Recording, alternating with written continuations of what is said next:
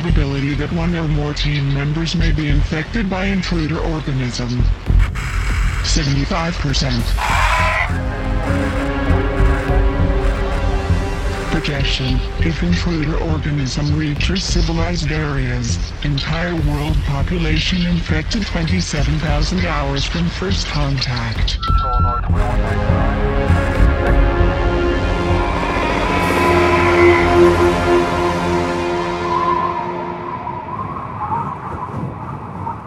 Welcome back to the Thing Minute Podcast, where we discuss John Carpenter's 1982 science fiction horror masterpiece, The Thing, 1 minute at a time.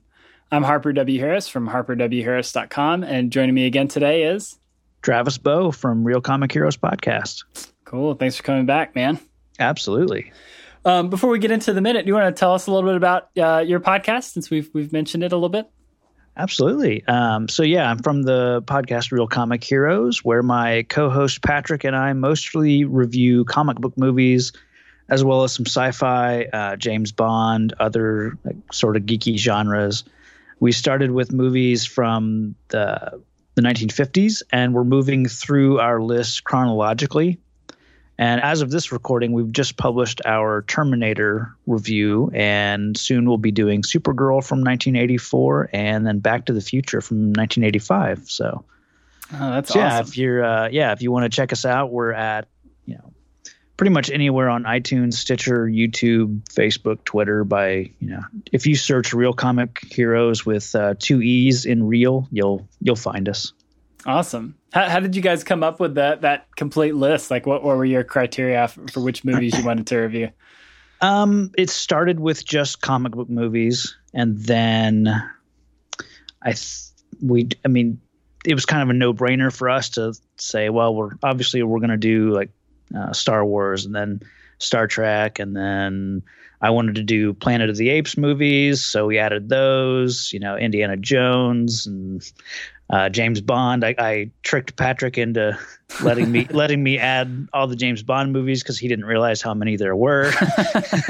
So yeah, it just grew and grew, and my OCD is what made us do the list chronologically, and starting in the past and just working through the list one by one was purely just because I couldn't get my head around like jumping around. I didn't want to do like say we did a Batman movie, and then we switched to an Iron Man movie, and then another Batman movie comes out. Well, now it doesn't fit in the set, so for me it was just make it by release date, and then we're just always working towards the present, essentially. So yeah, that's pretty cool too, because it's kind of like you're kind of examining geek culture in cinema in that order, and see how it kind of evolves. That's pretty cool. Yeah, awesome. Yeah.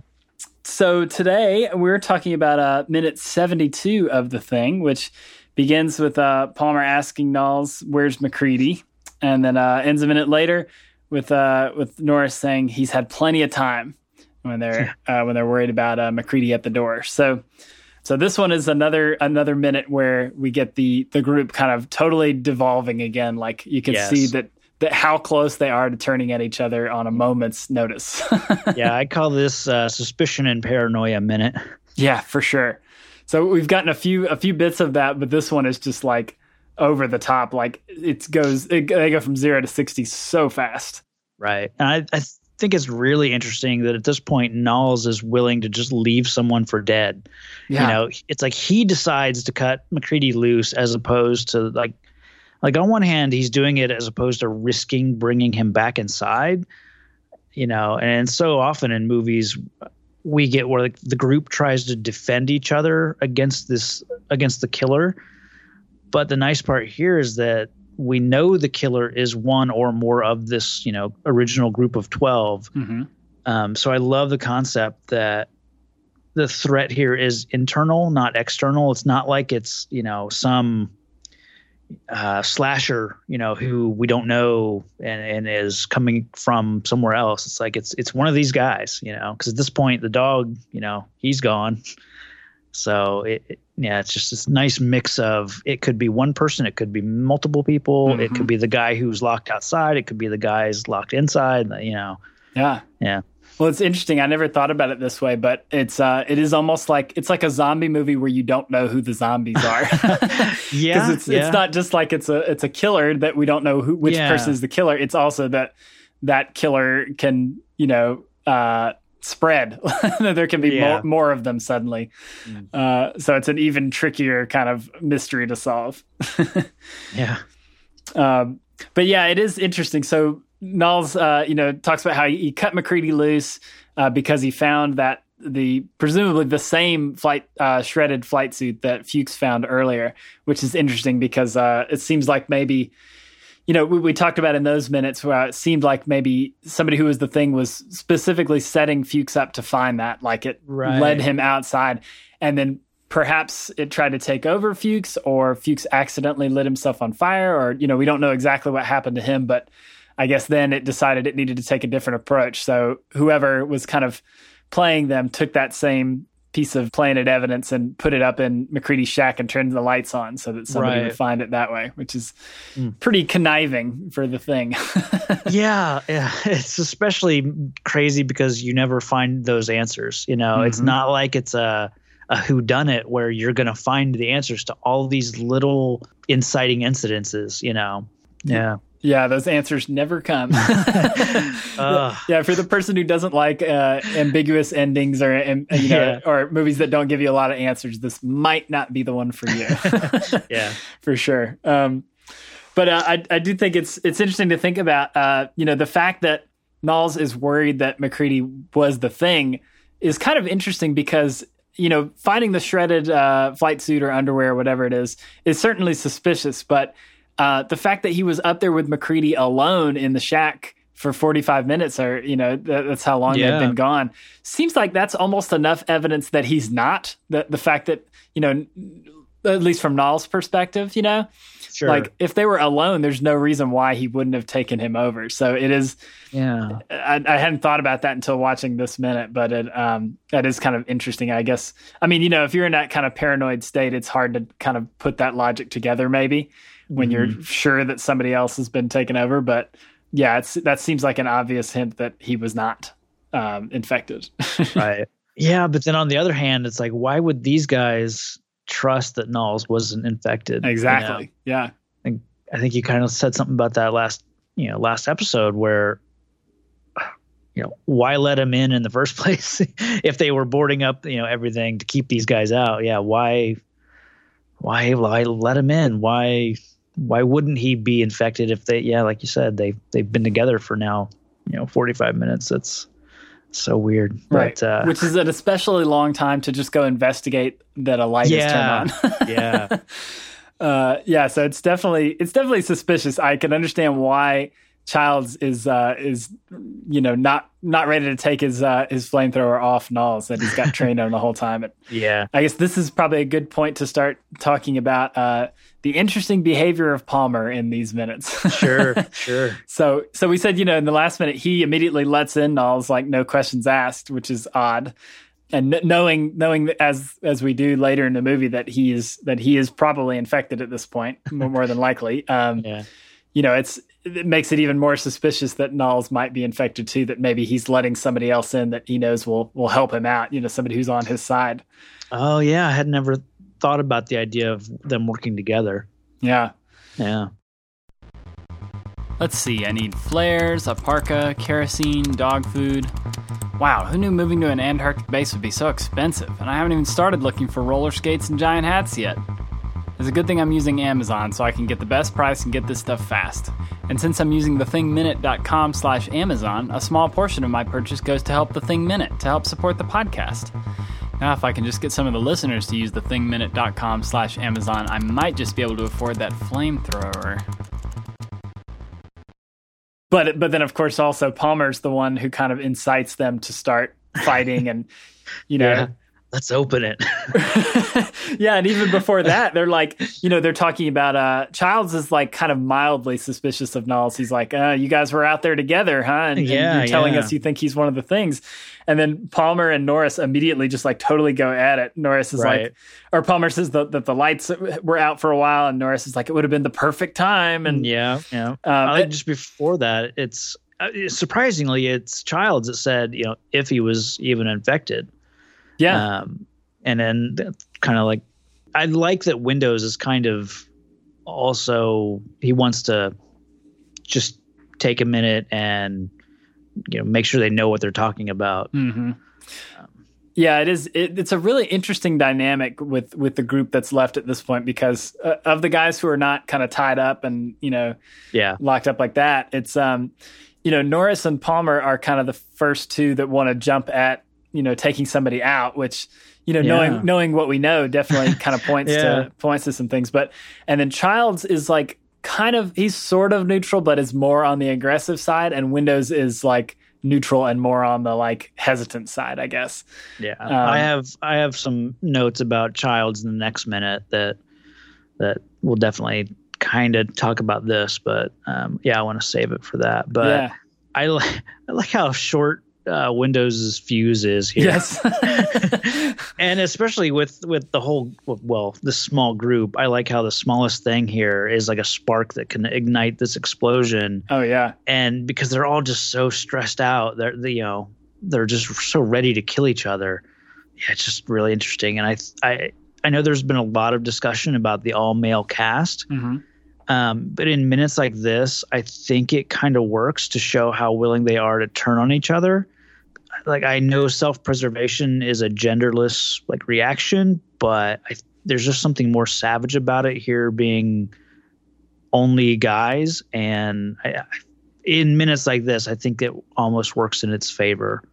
Yeah, I don't disagree with that. I think that there's certainly in these kind of moments of the movie, there's certainly kind of like a macho violence to the movie where it's like, Palmer just sort of, he accuses Windows again, which is like the second time in the last like 6 or 7 minutes where Palmer's kind of thrown Windows under the bus with basically no, like, he has no reason to, which is, another thing that maybe makes Palmer should make him more suspicious, that he's kind of constantly throwing doubt on other people without any kind of evidence at all. Yeah. Well, I think he knows that Windows has a short fuse and he knows what buttons to push.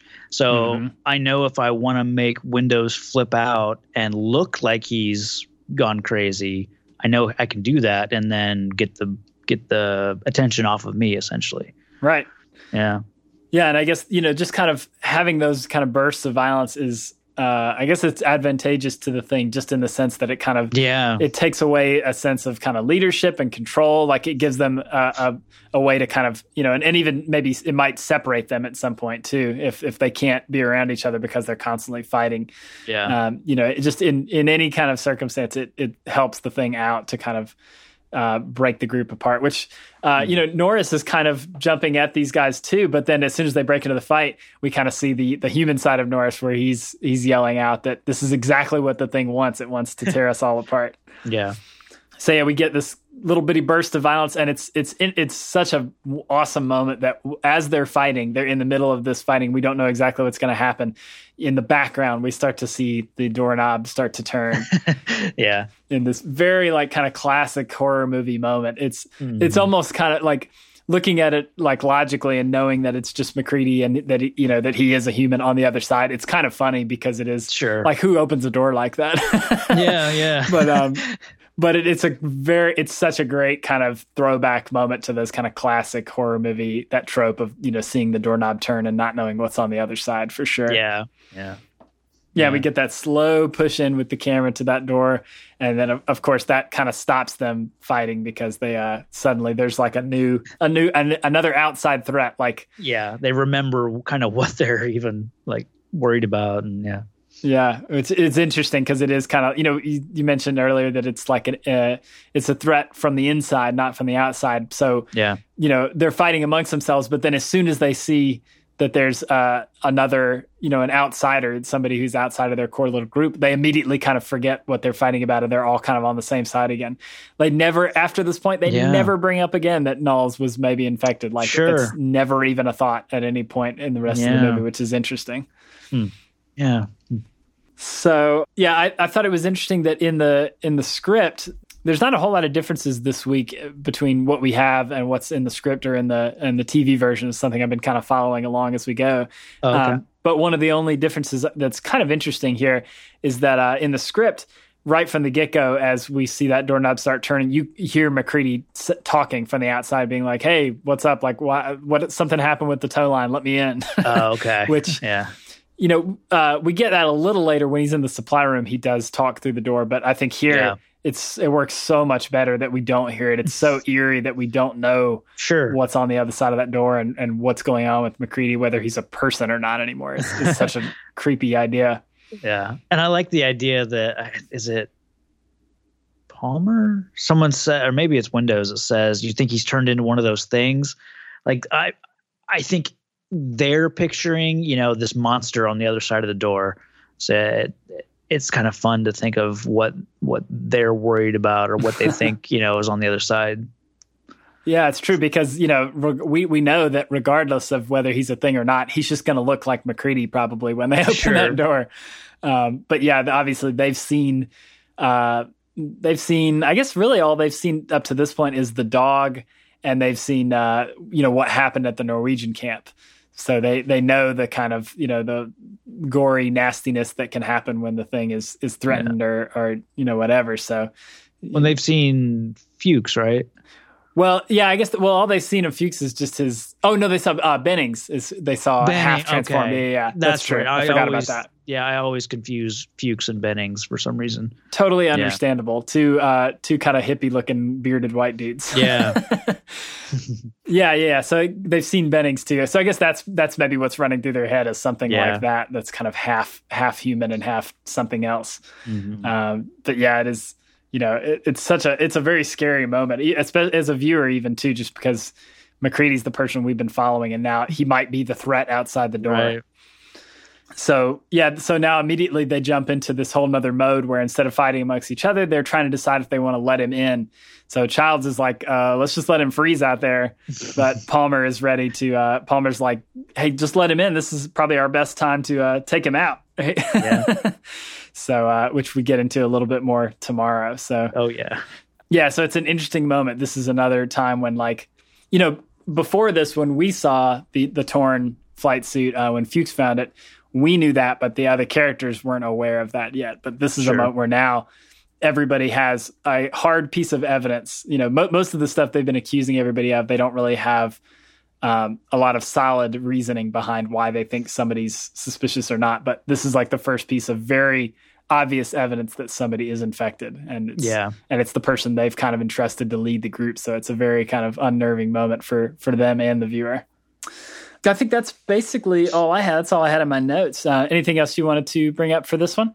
No, I'm good.